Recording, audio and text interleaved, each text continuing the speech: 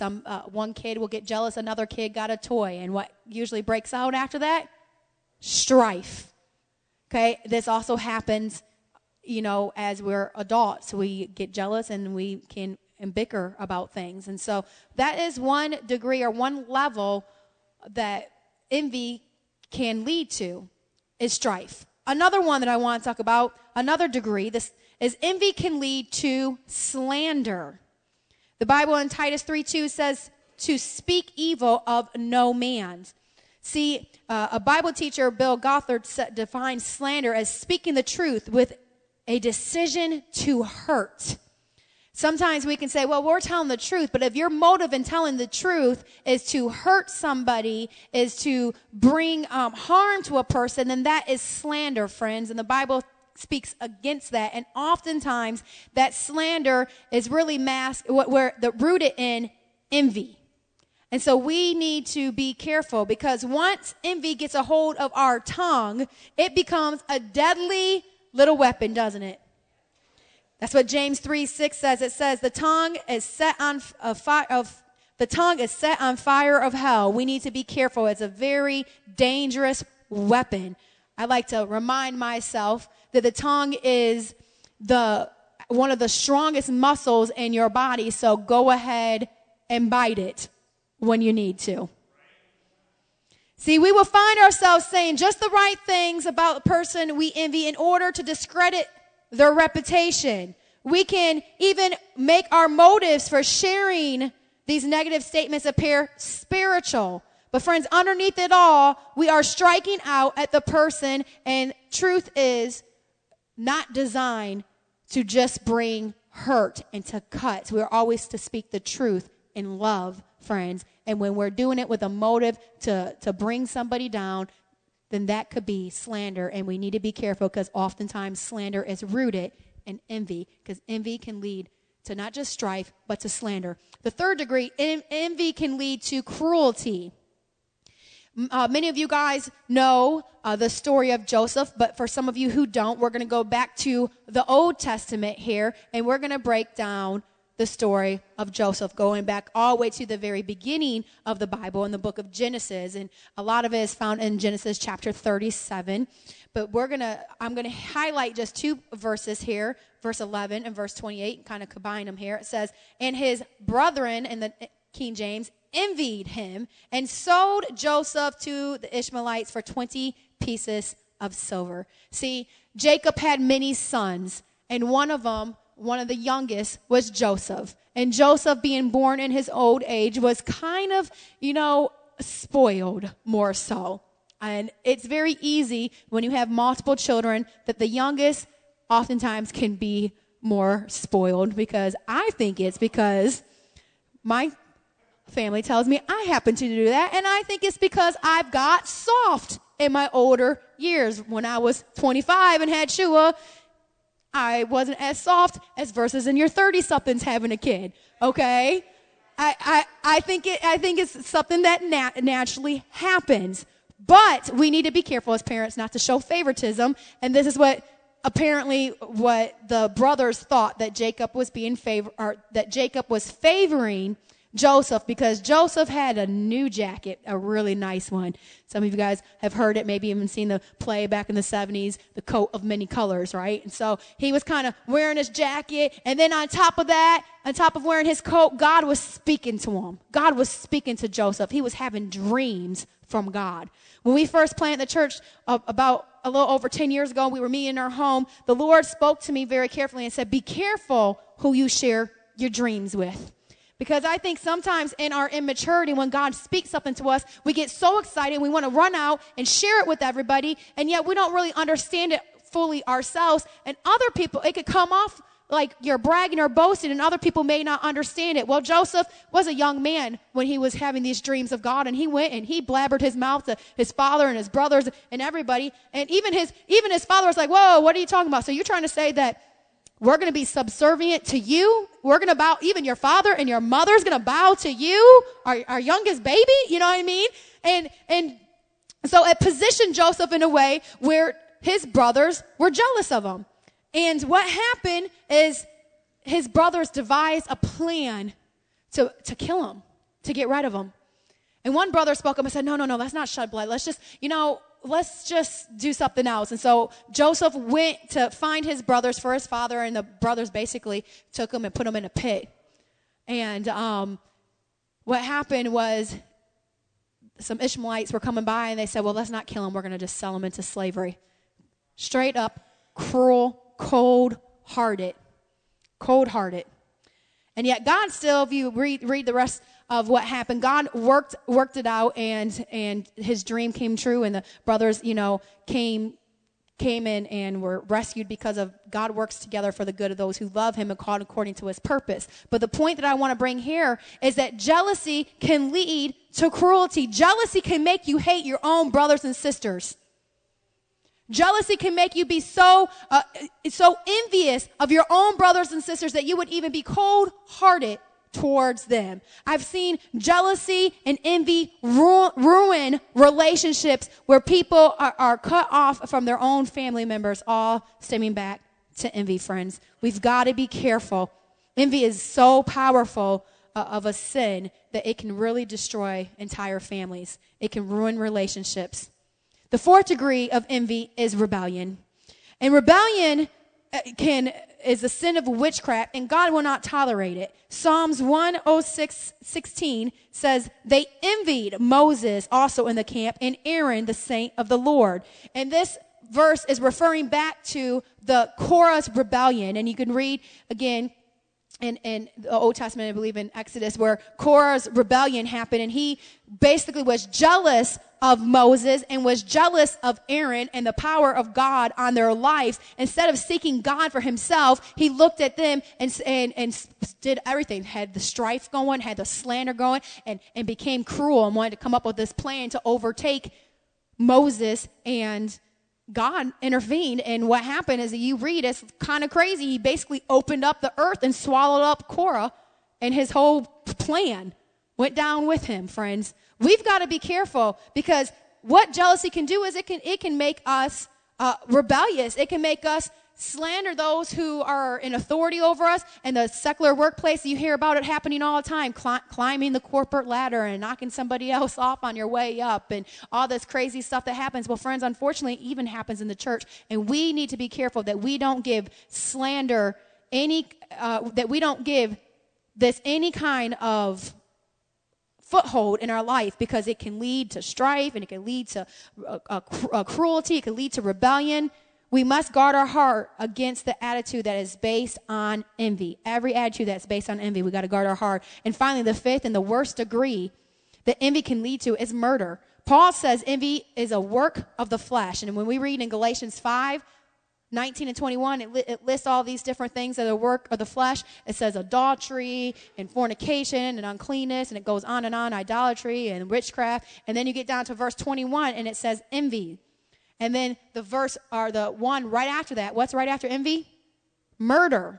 Now, an interesting point to take note here that I did not realize until I was reading in my Greek devotional is that in the original context of the Greek language, when this was written, there wasn't quite a word for murder here. And so when the King James translators were translating into English, they felt the need to put murder right after envy. And so most scholars believe the reason so is because that envy can lead to such a degree. If you allow envy to take hold of your heart and get a stronghold in your life, it can even lead to the degree of murder. And I'm going to prove it with what the Word of God says, because there's an example in the Bible, and it's the chief priest during the time of Jesus. Jesus, like Joseph, came among his own people, his own brothers, to bring the truth. But instead of the people of God at that time receiving the good news, the message of Jesus, the salvation that we have, that he is the Lord and Messiah, they were envious. And it says this in Mark 15:10. It says, for he, and this is talking about Pilate, for Pilate knew the chief priests had delivered Jesus for what reason? For envy. See, it was envy that put Jesus on the cross, as well as your sins and my sins. Put him on the cross. It was envy that it was the high priest and the chief priest at the time and all his peoples, right? The scribes and the Pharisees who were jealous that Jesus had more of a following and the attention that Jesus was gaining, it made them jealous to the point that they devised a plan to kill the very Son of God, friends. Do you see how we need to make sure that we don't have this envy in our life, that we get rid of this stuff, because it can go as far as murder. And so today we've pointed out all these different degrees, these 5 different degrees that envy can take us to, and it's all rooted in selfishness. Envy is completely rooted in selfishness. It could take you to strife. It could take you to slander. It could take you to rebellion. It could take you to cruelty, and it could take you to murder. But friends, we want to now focus on 5 things that we need to do to overcome the green eye monster called envy. 5 things to do to kill the green eye monster named envy. And this would not be a word from me if I did not break those 5 things down, of course, in an acrostic. So here we go, guys. We're going to break down the word green, the green-eyed monster, and how to overcome or kill that ugly green-eyed monster. Because now that we know the truth, we need to work on how we can be set free from envy. Amen? The first thing that we need to do is we need to be grateful for what we have. We need to be grateful for what we have. I really believe that the number one way to not be envious of other people is for us to be grateful for our blessings. See, the old saints used to say it like this: count your blessings. Count your blessings. Did you wake up this morning? Praise the Lord, you're alive. See, the old saints used to say, well, praise the Lord, I got breath in my lungs today.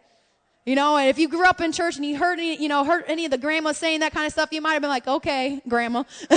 But listen, they realized when you get to the end of your life, you realize how short life really is. And they were praising God and giving thanks that they were still alive today. But we take some of those blessings for granted, friends. Do you have loved ones around you? Praise the Lord. Someone else is going through a loss, friends. We need to be grateful for what we have and thankful. Do you have a roof over your head and food to eat? There's others that don't. We need to be grateful for the blessings of God that are in our life. See, there's different kinds of prayers that the Bible talks about. There's intercession and there's supplication, and there's a prayer that's called thanksgiving, friends. We've got to get back to the place as Christians that love the Lord that give a prayer of thanksgiving. Thank you, Lord God, for my blessings. Thank you that I'm alive. Thank you I could lift my hands and worship. Thank you for the freedoms that I have in you, Christ Jesus. Thank you that you set me free, that you pulled me from the miry pit, and that you set my feet on the solid ground. Thank you that you saved me. Thank you that you love me. Thank you that you've blessed me with family and friends and people around me. We need to give thanks, friends. If you want to overcome that green eye monster, we need to give thanks. Another thing that we need to do to overcome that green eye monster is we need to reset your perspectives. See, the reason we struggle with insecurity is because we compare our behind the scenes with everyone else's highlight reel. And this was Stephen Furtick, who is a minister. We compare our behind the scene mess with everybody else's highlight reel. We opened up this word on envy with that Facebook video that's looking at Facebook and saying, oh, I wish I had that and I wish I had that. Well, friends, I want to get a little real with you because, you know, it's easy to look at everybody's Facebook posts and say, oh, man, I wish I had it like that. Well, yesterday, I think almost everybody was posting on Facebook because, you know, a week ago it was snowing. So we had to show everybody the fun things we were doing in the sunshine on a Saturday in Ohio, in Toledo. And so my family, like your family, we put a couple pictures on Facebook. We actually went for a picnic, and we had a good time. But friends, those pictures make it look like, man, I just got the best kids and the best, and I do. But, you know, it doesn't mean that we don't have our moments. Look, you can even see me in the picture. You see that shadow? That's me. That's me taking a picture of my daughter posing. She got the basket. We even have the old-fashioned basket and the cute little, you know, red tablecloth for the picnic. I mean, it was a good time. But listen, friends, that's the highlight reel of our good time yesterday. The behind the scenes is, well, we went to the park, gathered all the kids up. And well, before we even got to the park, Josh and I were fighting, mostly me, because he wouldn't listen to me and park in the good spot. He parked in some other spot, and I was trying to tell him the reasons why I think he should park in the other spot, and so I had a little attitude problem. I'm sure none of you guys ever have that, right? Of course, we're not going to take a picture of myself having my attitude problem. I had so much of an attitude problem that when we got to the park, he started playing Frisbee with the kids. And I was like, I ain't playing. I had to walk 2 laps before I could even come around and play Frisbee with the kids because I had such an attitude that he didn't park where I told him he should have parked. And then in my little walk, my little 2 laps, I'm thinking to myself, oh my goodness, we're in a quiet park with hardly nobody here. And I hear my kids on the opposite side of the lap because they're so stinking loud, crying over, no, this Frisbee should be for me. I want the Frisbee. We. And I'm like, oh my goodness. Of course, I didn't take a picture of that because, that wouldn't make a good Facebook post. And on top of it all, then they decide they're going to ride their bikes. And so they see this big grassy hill. And 2 kids went down it with great success and had so much fun taking their bike on that green hill. And of course, we want our kids to be kids and experience this thing. And so we're letting them ride down old school like they were 80s kids with no helmet, forget all that stuff, no helmet, no knee pads, old school, the way we grew up, right? And so they're riding down. People are probably judging us for that, first of all. And then one kid did it, and they didn't have such success. They went tumbling down over their bike flipping up. It was not a good idea. Matter of fact, they got so mad they said, "I'm never riding a bike again." Well, their dad gave them a speech, and they got back up and they went up that hill again, and they were on that bike, and they fell again.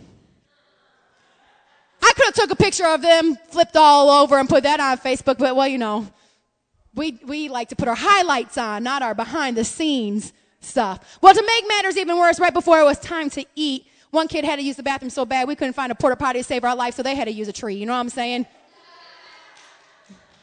Pastor Josh said, I'm not sure if you should share that part, but that's real, friends. That's real. No pictures to prove it, but it happened. This is the thing, friends. Social media has given us a window to compare ourselves with everyone we know and some we don't know that well, like never before. Sometimes we think, they had a nicer date than I went. They went to a nicer restaurant than I went to, or they have a bigger house, a nicer car, a better job, they have a newer outfit than I have. Their life is more exciting. They have more adventures. They have such a good time. And we aren't aware of when we interact with them, sometimes it even shows on our face the envy that we have or the jealousy that we have. And sometimes we aren't aware that we're only seeing their highlights, not the behind the scenes stuff. So we need to reset our perspective because, friends, it's not happy days for everybody every single day. You might look at your pastors and think, man, they have a great marriage, and we do, and they have everything's wonderful. But listen, friends, you don't know the behind the scenes. Everybody struggles. Everybody has bad days. Everybody has days where they're falling off that bike down the hill. You know what I'm saying? We all stumble in many ways. We need to reset our perspective and stop looking at others saying, I wish I was like them. And we need to fix our eyes on Jesus, who is the author and perfecter of our faith. We need to fix our eyes on him and know that these light and momentary trials are achieving for us an eternal glory that far outweighs them all. But we need to reset our perspective to overcome envy, to overcome jealousy, so that we can be all that God has called us to be. Stop comparing ourselves with others and start saying, God, I want you. I need you. Make me be the best me that you've called me to be. We also need to learn to enjoy other people's success. If you want to overcome that green eye monster, you want to get rid of envy in your life, we need to learn to rejoice with those who rejoice. See, it's real easy for us to follow the other part of that verse in Romans and mourn with those who mourn. I think we do a better job at that in the church. We can get around people when they're going through something. But when someone has a promotion, sometimes it's not hard to rejoice with them. When God has moved on someone's life and they have a promotion at their job, or God has moved them to start a ministry or do something exciting, we sometimes have a harder time rejoicing with them. When God blesses somebody with a family, a new child, or a new job, or a new car, or a new house, sometimes we think to ourselves, man, I wish I had that. And we don't rejoice with those who rejoice. Friends, the next time you find yourself tempted to get envious over someone else's blessing or position, call upon the Spirit of God to help you put to death that work of the flesh, because envy is the work of the flesh, and put to silence that green-eyed monster, and instead rejoice with those who rejoice. Celebrate with them.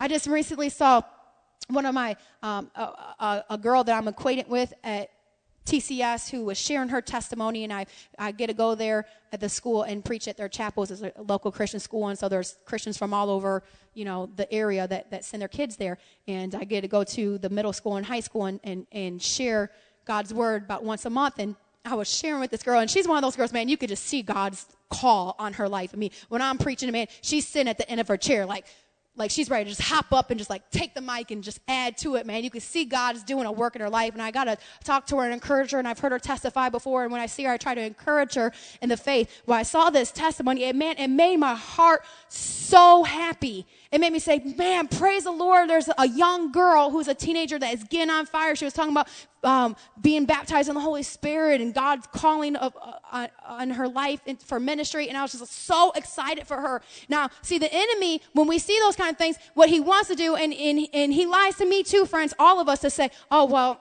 I wish I could see some teenagers in our church get that on fire, or I wish my own kids would get that on fire, or I remember when I was that on fire, or whatever. That's what the enemy does. He lies to us instead of being happy for somebody. We've got to switch that, because when he lies to us, and sometimes it's not even the enemy, sometimes it's just our own flesh, friends. It's just our flesh. When our flesh wants to rise up and say, man, I wish that was me instead. We have to put that flesh to death, and we have to say, you know what? I'm going to rejoice with those who rejoice. I'm going to be happy for someone else's blessing. I'm going to be happy that God has chosen to lift them up. Because listen, you are going to reap what you sow. And so when you learn to rejoice with those who rejoice, when your turn comes, and it's coming, when your blessing comes, and it's coming, when you follow God, you will get blessed. It happens. You follow him, success comes, happiness comes, blessings come from that. And when it happens for you, when you sow in rejoicing and happiness with other people, when you get happy for them, when your turn comes, people will be happy with you. Do you see what I'm saying, friends? We got to overcome that green-eyed monster called envy, and this is a way to do it. Enjoy other people's success. And another thing that we need to do to overcome envy in other people's lives is we need to encourage ourselves in the Lord. We need to encourage ourselves in the Lord. This is what David did. When David was down, he spoke to his own soul, and he said, why so downcast, all my soul? Put your hope in your brothers Judah. Put your hope in your own tribe. They're going to have your back. When you go to war, if no one else has your back, you know your boys are going to have your back. Put your hope in that. Put your hope in your armies. Put your hope in your wives. Put your hope in your riches. No.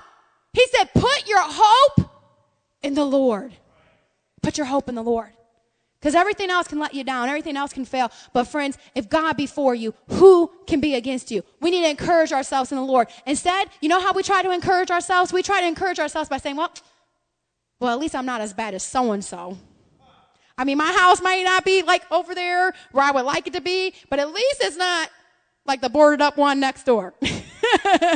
Right? At least, maybe my kids are, don't have all straight A's and on the report, but at least they're not like, I heard about so-and-so's kid, and they're, that's what we do. To encourage ourselves, we compare ourselves with someone we think has it worse. Friends, it's messed up. It all leads to envy. Instead, we need to encourage ourselves in the Lord and say, if God be for me, who can be against me? Too often we're envious of someone else because we're too busy comparing ourselves with them. We should only compare ourselves to where we used to be, not where someone else is. Be the better person that you can be, that God has called you to be. Don't compare yourself to even where you are now, but where you used to be. I may not be where I need to be yet, but I'm not where I used to be. Amen. Come on, friends. Encourage yourself in the Lord. Look to the Lord and say, thank you, God, for taking me from here. Thank you, God, for taking me from this. And God, I know you're still doing a work, and I may not be. I can see a blessing in someone else's life, and I know that's going to be for me one day. I may not be there yet, but God, I'm not going to focus on that person's blessings. I'm going to focus on you and where you're taking me. And enjoy the journey, friends. See, because when we do this and encourage ourselves in the Lord, we realize that our joy only comes from him, that our contentment only comes from him. And we realize that we are special because God made us special. And finally, if we want to overcome that green-eyed monster, if we want to put that green-eyed monster to death, we need noble pursuits. A noble pursuit is to pursue, first of all, noble character. A noble person is unselfish. A noble person puts others' interests before their own. See, the Bible says in Philippians 2:5 to have the attitude of Christ Jesus.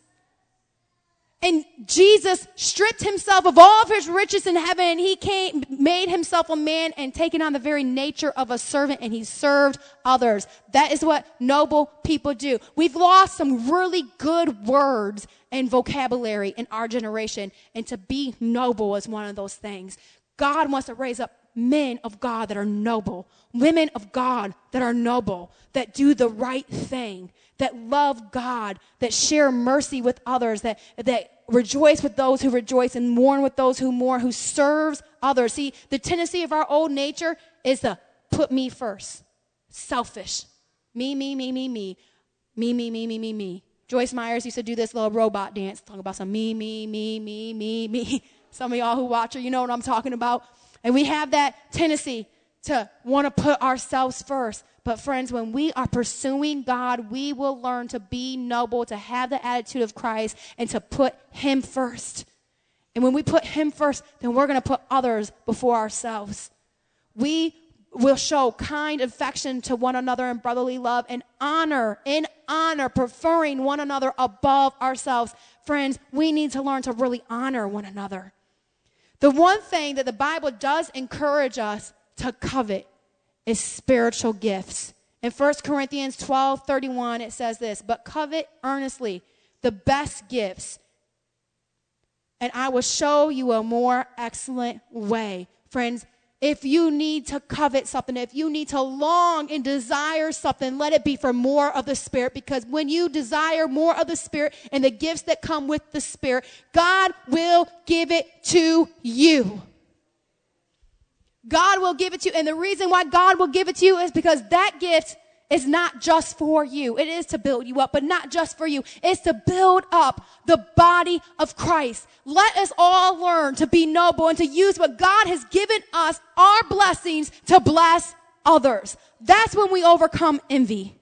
That's when we overcome envy. There's a scripture that I want to end with, Proverbs 14:30. It says, a heart at peace gives life to the body, but envy rots the bones. There was a prophetic word this morning that there are some people who need to be healed, and I believe that this word is for you. Maybe some people need to really even repent of envy, and that's even affecting their spiritual health, and not just their spiritual health, but even their bodies. Friends, God has a desire for you today to be free from this. Would you stand to your feet with me, please?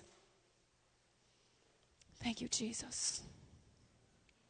Thank you, Jesus. Would you close your eyes for a minute? Would you just focus on the Lord? Forget about the person next to you. Just focus on the Lord. Focus on him today. Thank you, Jesus. Heavenly Father, I just thank you for how good you are. God, I pray right now for each and every single person in the sanctuary today. God, I pray that you would draw them with your loving kindness, that you would draw them close to you. God, I'm one that stands here myself and say, I've dealt with insecurities, and I still deal with insecurities in my own life. I had to put my own jealousy, my own envy down before you, God. It's so easy to compare ourselves to someone else's highlight reel, Lord God, but I pray in the name of Jesus that you would teach us instead to fix our eyes on you.